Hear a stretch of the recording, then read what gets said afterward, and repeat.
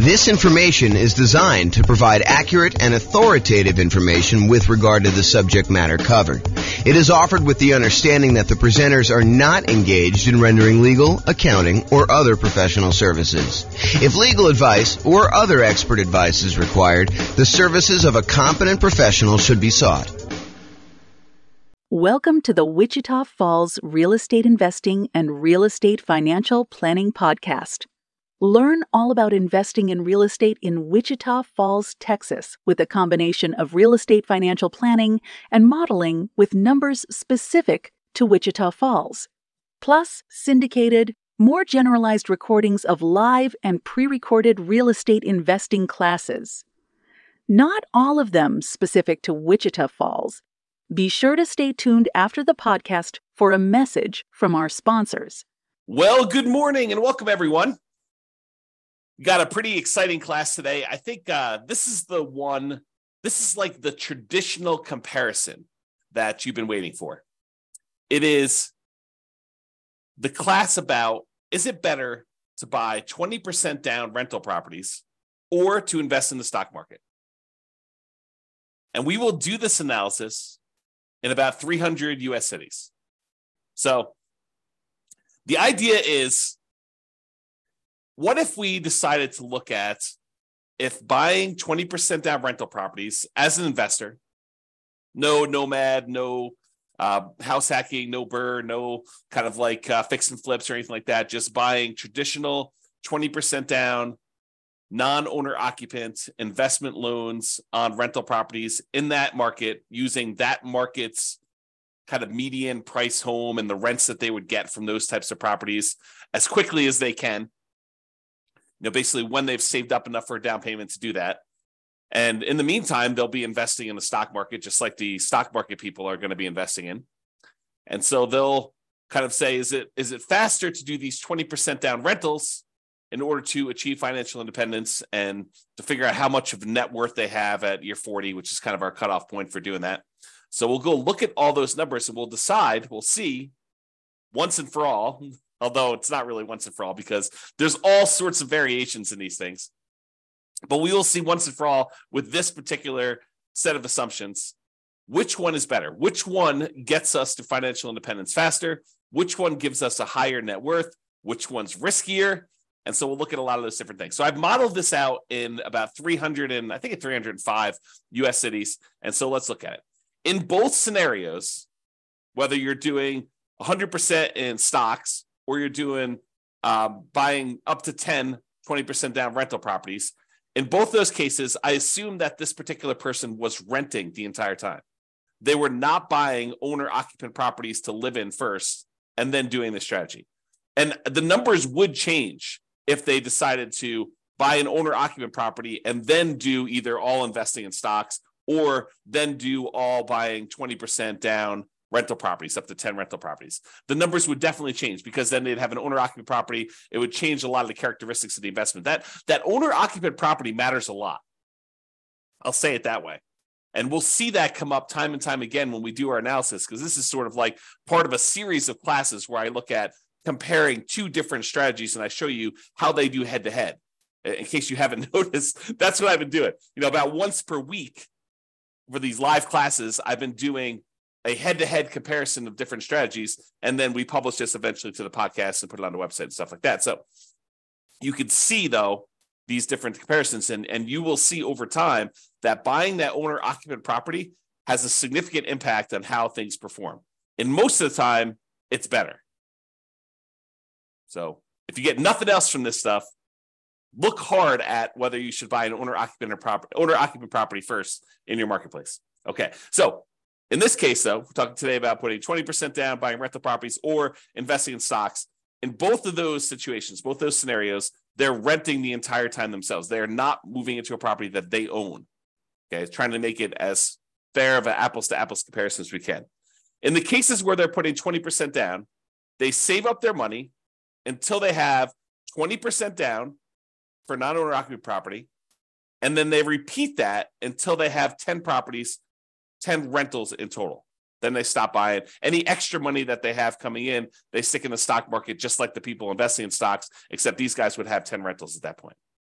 They buy the next property when they've saved up enough money for the down payment, plus any closing costs, plus 6 months of reserves for their personal expenses, plus 6 months of reserves for every property that they own so far. So if they only own 2, they need 6 months of reserves for those 2. If they own 8, they need to do reserves for all 8. And additionally, they need to be able to qualify for the loan based on a 45% debt to income ratio. We don't just give me a pass and say you don't need to qualify for a debt to income ratio. We do that calculation. So in markets where you have, challenging economics, where the prices are really high and rents are not quite that high, and that actually hurts your debt to income ratio because maybe you have negative cash flow on them, then we need to overcome that if you're really close to your debt to income ratio in order to be able to buy the next one.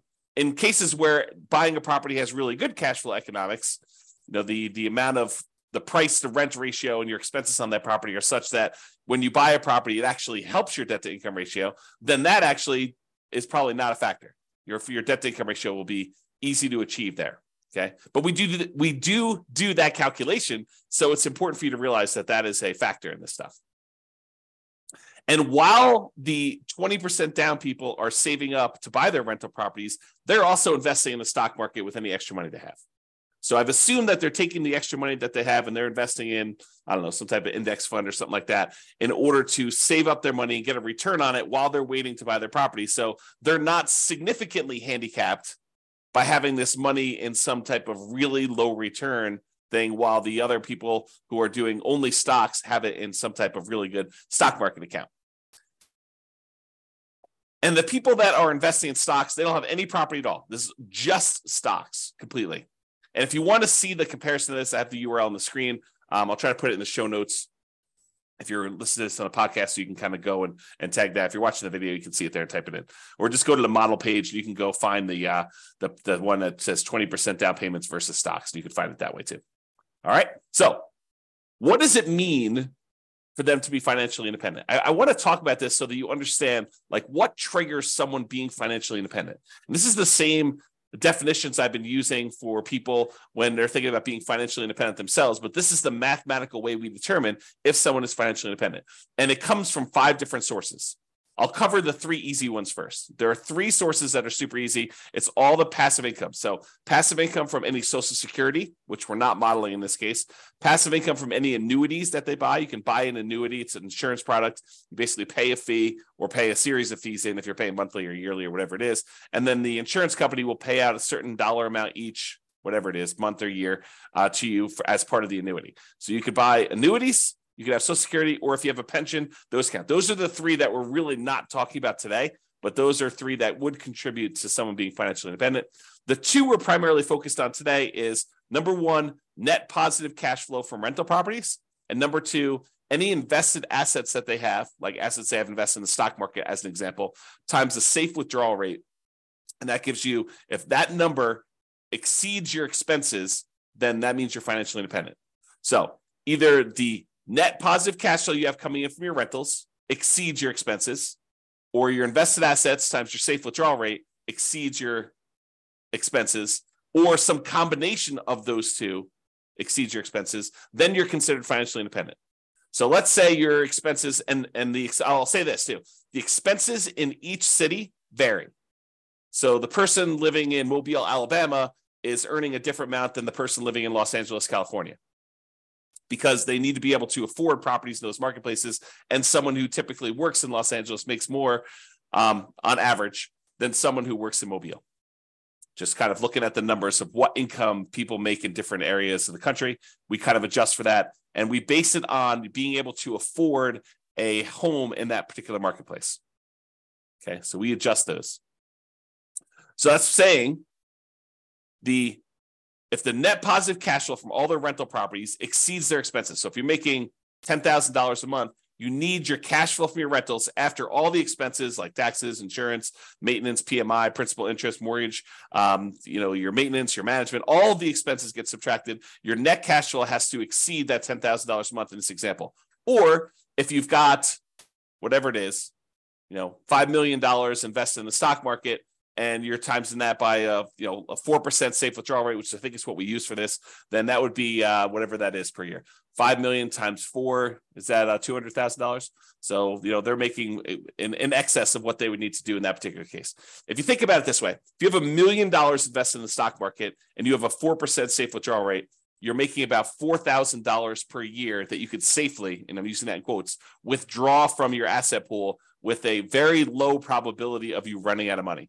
It's not saying you can't run out of money, depending on how the market does. We don't know how the stock market's going to perform in the future. And I think that's one of the challenges with a lot of this modeling. That's one of the reasons why I like to run Monte Carlo scenarios, but I'm not going to go into that today. But that's one of the things we think about. You run Monte Carlo scenarios on all the real estate stuff, and you run Monte Carlo scenarios on all the stock stuff, and you can kind of do them together and see how your risk profile changes for that. But I'm not going there, not today. All right, so the combination of those two need to exceed your expenses in order for you to be considered financially independent. So let's talk about the assumptions. Each city's modeling uses their median home prices and estimated rents on those properties. We did not apply any of the 88 strategies I have to improve cash flow. So these are not like optimized properties. It's not like you went and you found the best of the best of the best deals and you applied all the best kind of practices we have for improving cash flow on all those in order to optimize for whatever your cash flow would be. That's not what we did. Okay. So these are sort of like run-of-the-mill, median-ish price properties. You could do a lot better than this. Kind of picking your things. And also, I would say I somewhat handicap stock market. I think some people would argue the stock market has done better than what I used for my assumption, which was 7%. I use 7% per year in the stock market. Some people are like, well, James, that's really low. I mean, the stock market's obviously returned whatever you believe it to be. And I'll say, I think this is a defensible position, depending on what you're investing in the stock market. But if you invest in other things, maybe you do better than this, maybe you do a lot worse. And that's why you could change these assumptions and see how it affects things too. Okay. So each city's modeling uses their median home prices and the estimated rents in those properties. We did not apply any of the 88 strategies to improve cash flow. Just talked about that. The job income, as I mentioned before, it does vary based on what city you're in so that you can afford a property in that marketplace. We didn't want you to be in a marketplace where you make so little that you can't afford a property in that marketplace. But then at the same time, in order to become financially independent, you need your kind of like assets to overcome your expenses now. So because your income is higher, you have a higher threshold to be considered financially independent. So even though we give them a little bit in higher income in that particular marketplace, we also penalize them a little bit in saying that they now need to overcome that number in order to be considered financially independent. So to those that are given more is required. Another way of saying that. Okay. We just started off in every one of the cases, whether they're buying stocks or they're buying 20% down rental properties, everyone started with just enough such that they would have had enough for a 5% down owner-occupant property with some closing costs. In other words, everyone starts with 7% of the price of a property in their marketplace. 5% plus a couple of percentage points for some closing costs. And if that number is below $10,000, we set a minimum of $10,000. And this is true even though they're not buying an owner-occupant property. But the reason we set it up this way is we are going to compare this to people that do buy an owner-occupant property. And so I wanted to be close to apples as we could. So they all start with money as if they could go put a down payment down and buy an owner-occupant property, even though in this particular case, they're not. They're 7% of the way toward their 20% down payment in the case where they're buying rentals, and they're 7% of the way in order to take that money and invest in stocks. They're not really going to buy a rental property, but they could if we do another strategy where we compare these. Okay. And then the interest rates, if they were going to buy an owner occupant, they'd be about 6.5. In this case, they're not. And if they're buying that 20% down properties, we assume the interest rate's about 7%. So it's pretty close to where we are today, although, and I could change these, but right now we are using 7%. And if they change a little bit, we can go through and we could change all of them and rerun all the scenarios. The challenge is if I do this video now and you watch the video, if you go to the website for the modeling thing, I may have changed those numbers at some point in the future. And so what you're seeing on the models page may be very different than what we're talking about in this particular presentation. Okay. And I told you already before, they're earning 7% in the stock market per year. That's their rate of return. And they're earning that whether they've got a little bit of money in the stock market waiting to save up their down payment to buy rental properties, or they're only buying stocks, they're earning 7% per year. I also modeled this out over 100 years because sometimes I stopped at 60 originally, 60 years. And then I was realizing that some people were not financially independent by year 60 and that they were achieving financial independence just after that. And so I was like, well, where do you cut it off? I was like, I'll just go out to 100. People realize if they're 50 years old, they're probably not going to live to be 150, but they can at least see what the modeling looks like going out that far. And if you want to see all of my assumptions in detail, you can go to the realestatefinancialplanner.com/model in order to see that. MODEL, model. All right, so let's talk about it. I'm looking primarily at two metrics. Number one is how long did it take them to be financially independent and how much net worth they had. So let's talk about how long it takes them to be financially independent first. You might think, oh, James, this real estate stuff is obviously going to do better and it's going to be better in every case. Well, you might be surprised to see that the investing in stocks, not buying real estate at all, is better in 75 out of the 305 cities that we tested in. So about 25% of the time, they achieved financial independence faster if they invested in stocks than if they invested in 20% down rental properties. And you're like, what are you talking about? Is that even possible? Yep. In 229 of the cities, 20% down was faster. They achieved financial independence. They got to the point where the income from their invested assets, whether that's net rent, net cash flow on all their rental properties after all expenses, or the income the money that they have invested in this case, the stock market, times the safe withdrawal rate at 4%, with the sum of those two, whether they're heavily in real estate, they may not even have any stock market stuff or vice versa. But those two actually exceeded their living expenses, the expenses they have in those marketplaces. In 75 cities, it was faster for them to do the stock market. In 229 cities, it was faster for them to put 20% down. And in one city, it didn't matter. It was tied. They achieved financial independence at the exact same month. All right. Now, in the 20% down case, there were 22 cities, 22 out of 305, where they actually did not achieve financial independence by year 100. So over a 100-year period, they never quite got to the point where the cash flow in those properties exceeded their expenses in that city, which is pretty interesting, Now, again, we're not optimizing these properties. You could do better. And in fact, because you're not having to buy them in your city, you could choose a different city to do this in, city that has better economics, as an example. Okay. Or they may have enough net worth in the properties that they bought, where even though the cash flow didn't quite get them to financial independence, they could, in theory, at least sell off some of those properties or all of those properties and convert it to the stock market or convert it to free and clear rental properties and actually have achieved financial independence. We didn't do any of that modeling, although we do that in other scenarios where we go head to head. This is sort of like the basic version. In cases where they invested in stocks only, all of them, all 305 actually achieved financial independence within a 100-year time period. All right.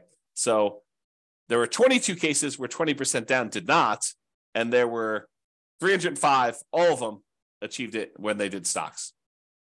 All right. This chart breaks down how many of the cities achieved financial independence at what time. So this is the low time. So, this is like 100 months. This is like 1,200 months over here.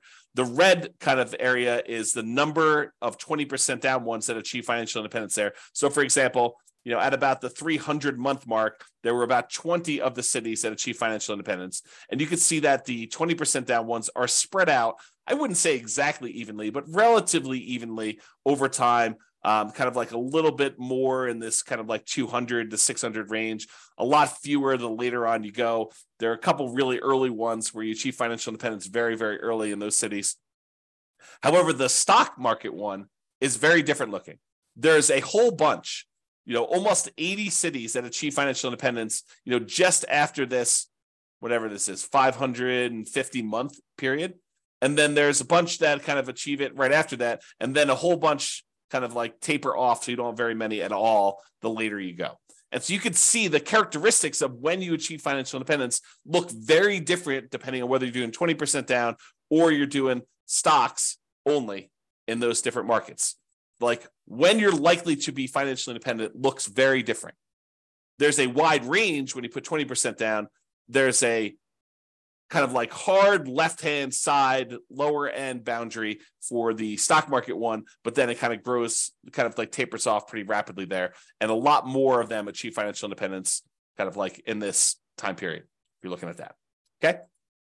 All right. Now this chart, this shows you how much better, how much faster investing in stocks is or investing in 20% down is for each individual city. So each one of these dots is a particular city.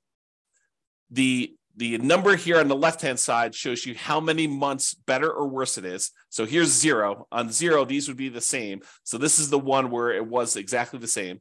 But if it's greater here, if it's green, it means that the stock market one was better by that many months. So there are times when investing in stocks was almost, I don't know, what is that? 250 months, 20 years better. So there are times when investing in stocks was 20 years faster than investing in 20% down rentals. However, there were times when investing in rental properties, putting 20% down was 20 years better for these cities. So there's a wide range, a big difference between these. I'll tell you, it looks just eyeballing it that there are times when investing in 20% down is a lot better, way better than it is when you do than invest in stocks. And there are fewer times here where they are better than if you invest in stocks. So you can kind of see the number here. Now, this is also on a scale showing you the price of houses in that marketplace, because I'm often asked, James, so is it like the more expensive houses that where it's better to actually do the stocks, or is it like the cheaper houses, or does it matter? And in this case, I would say it doesn't really matter. There's probably a few more of the ones where 20% down is better, where you have cheaper houses, but and there's so few data points up here that I wouldn't say that it's generally better here. Although there are 2 data points with really expensive houses where it was better to do stocks. However, there was one here where it was really, really expensive, where it's better to put 20% down. So I don't know. I think the general trend is maybe a little bit in favor of 20% down rentals over stocks on the lower end, but not by like a ridiculous amount. It's not like it's universally true. There are some over here where you're less than $250,000 for a house where it was still better in order for you to buy, to invest in stocks than it was for you to buy rental properties. Okay. All right. So let's talk about net worth. We talked about the speed to getting to financial independence. Now, who has a higher net worth at year 40, whether you invest in 20% down rentals or you invest in stocks?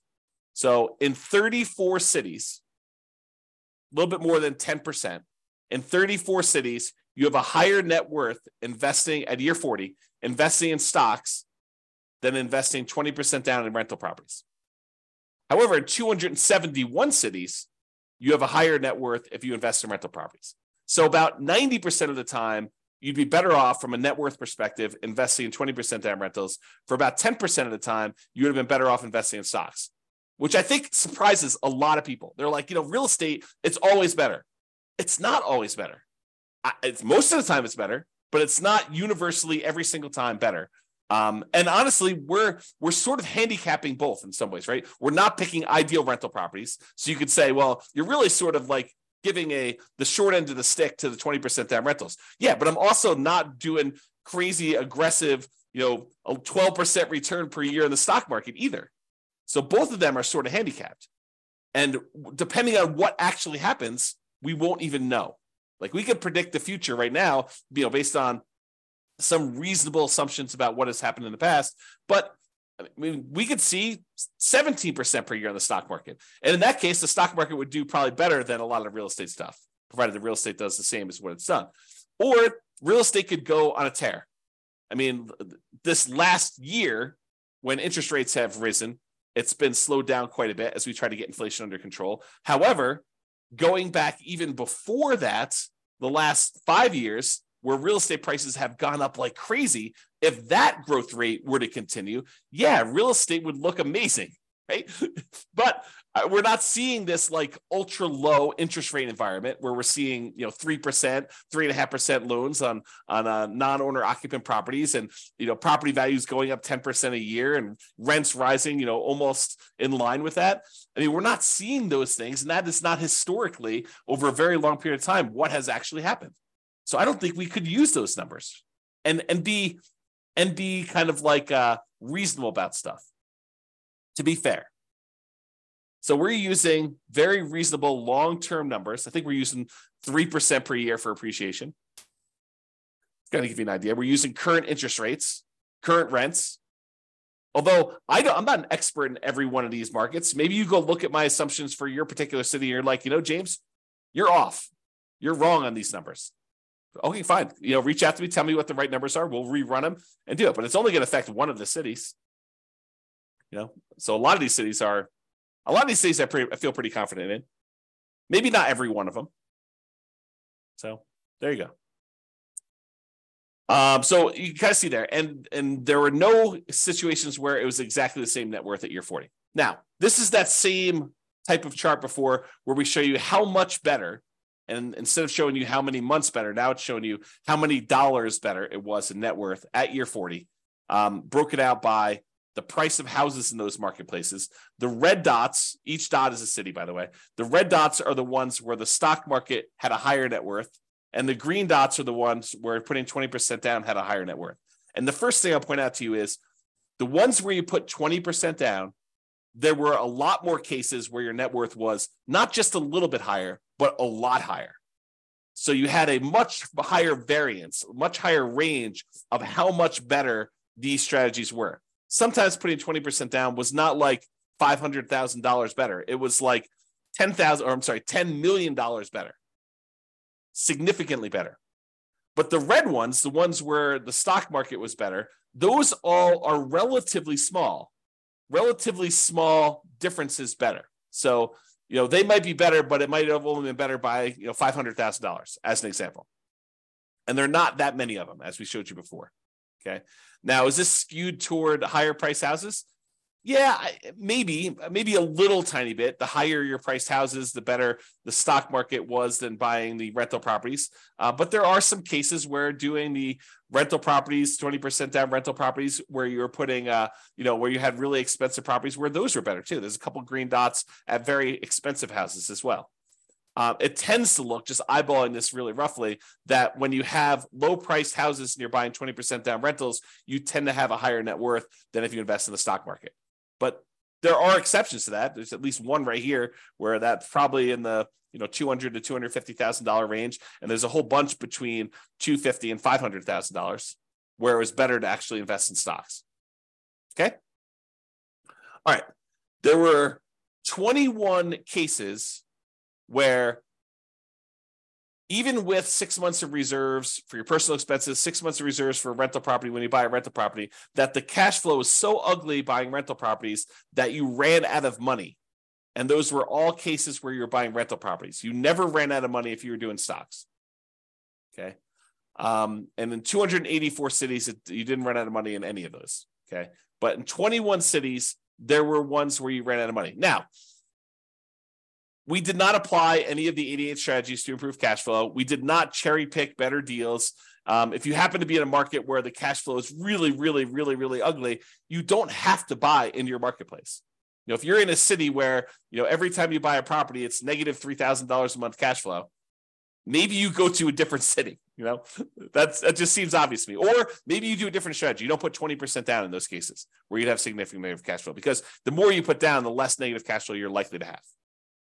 Okay, so there are 21 cities with my assumptions where we did run out of money in this case, and you can go drill down into each individual city to see how they compare. Look at your city and see.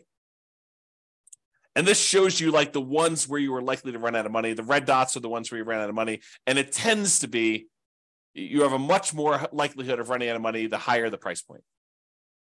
So sorry for people in California where you have really expensive properties. Because I bet you, not all of them, but I bet you a lot of them are California. All right, so here's a summary of some things. And we do both average and median here to kind of show you the difference. See, the medians, when you take, like, for example, net worth, we take the highest net worth, we take the lowest net worth, we sort them in order, and then we look at the middlemost number. That's median. Or we take the stack of all the different net worths, we add them all up, we divide through by the number that we have, and that gives us an average. So when we look at the median net worth at year 40, when you put 20% down, is about $8.9 million. Squint really hard, it's about $9 million. Okay, so about $9 million when you put 20% down to buy properties. That's the middlemost number at year 40 for kind of net worth. Now realize these are in inflated 40 years in the future dollars. If we want to think about what that number means in today's dollars, it's about a third of that. So squint really hard, and it's about $3 million in net worth in today's dollars. Okay. In other words, $9 million 40 years from now will feel like having $3 million today.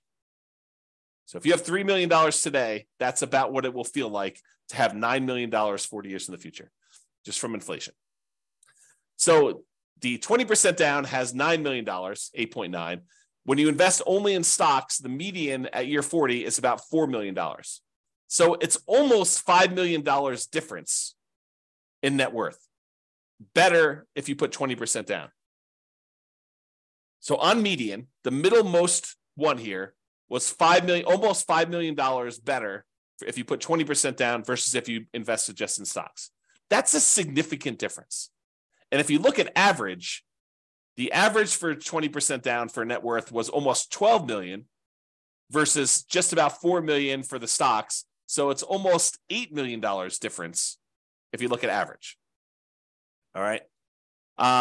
Now, it's really clear that you didn't buy any properties when you invest in stocks. You have about 10 on average when you put 20% down, or on median, 9.8 on average. So there are some cases where you didn't quite get to 10 with the stock market, with the average one when you're looking at that. In terms of how long it takes, the months it takes in order to achieve financial independence, like the minimum target monthly income in retirement achieved, that's what MTMIR,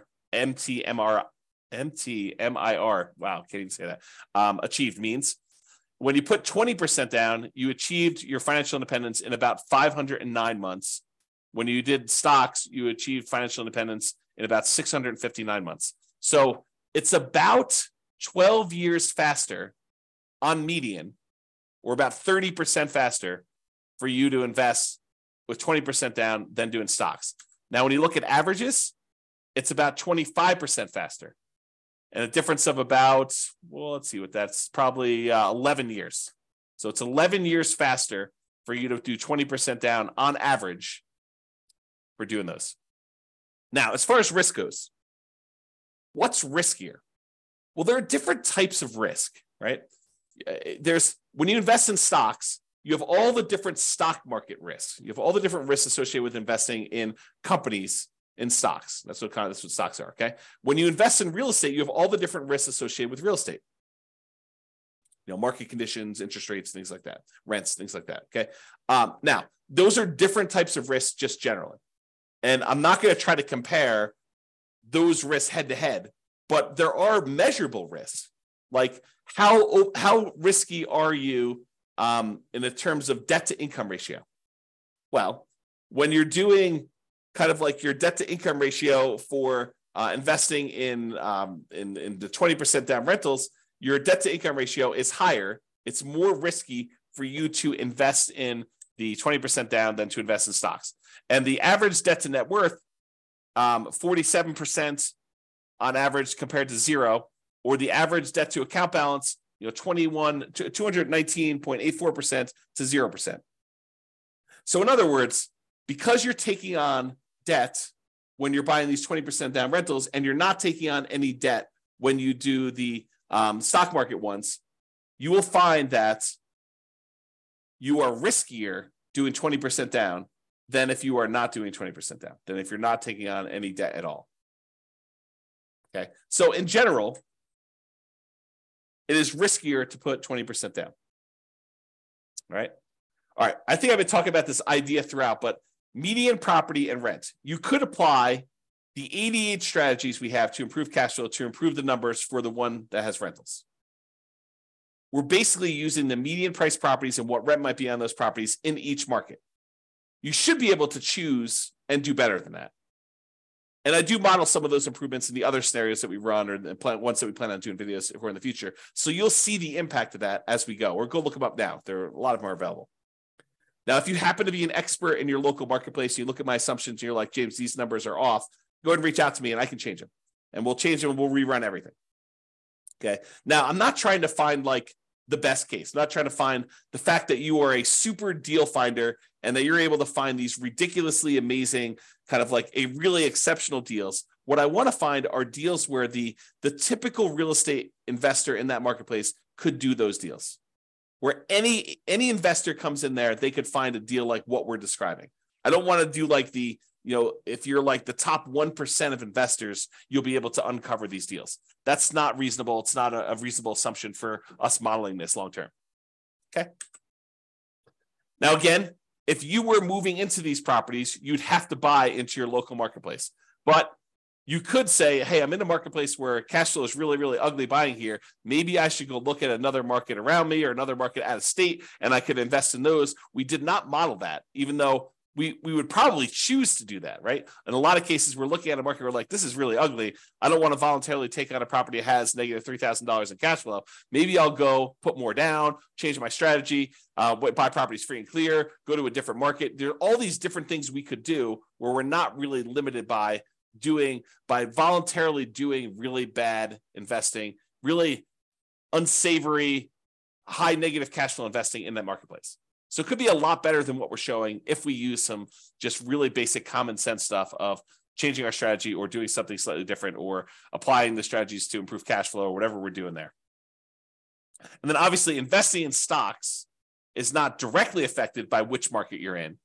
However, it is indirectly affected by how much you ended up starting with, because if you're in a more expensive market, you end up starting with a little bit more money. The amount you're earning, so if you're earning more in a marketplace, you actually are setting aside more into the stock market investments, how much you're saving, and the criteria to be considered financially independent, because if you're in a more expensive market, your expenses are higher, so you need a higher hurdle to overcome to be considered financially independent. So all those things do factor in. I do take that into account. All right, so in conclusion, in our current market conditions, current prices, current interest rates, current rents in about 300 U.S. markets, using what I would refer to as less than ideal median price to rent properties, putting 20% down tends to outperform investing in stocks in terms of net worth and speed to financial independence. The market does matter, though. In some markets, investing in stocks is faster, more profitable, and arguably better. Generally, investing in real estate tends to be riskier whenever you measure risk with debt, especially. It's best if you look closer at your specific market and apply as many of the 88 cash flow improving strategies as practically possible to improve on your own personal implementation. And you can do that. Just go to realestatefinancialplanner.com/model, MODEL, and you can see your city and go drill down into we probably have a couple dozen up right now. I'm planning on adding till we get to about 100. Provided the server can handle that load. We'll see how it goes as I really ramp up and do a lot more of these, because realize we're not just doing one, we're doing 300 every time we add one. So it gets very large. The data sets get very large over time. All right, so that's all I got for you. I hope you enjoyed this presentation. This has been James Orr. Have a great day. Bye-bye for now. With home prices up, mortgage interest rates up, and rents up, but not quite enough to counteract the higher prices and interest rates, cash flow on rental properties in Wichita Falls is harder than ever. Book a call with the Real Estate Financial Planner to apply our proprietary 88 strategies to improve cash flow on your rentals. See the show notes for a link to schedule your call and improve your cash flow today. If you're a real estate agent, lender, or professional in Wichita Falls that wants to help our real estate investor listeners, consider reaching out to learn about collaboration opportunities with this podcast. We'd love to add more value to our listeners by having you assist our investors buy, sell, and finance their real estate investments. See the show notes to schedule a call to discuss collaboration opportunities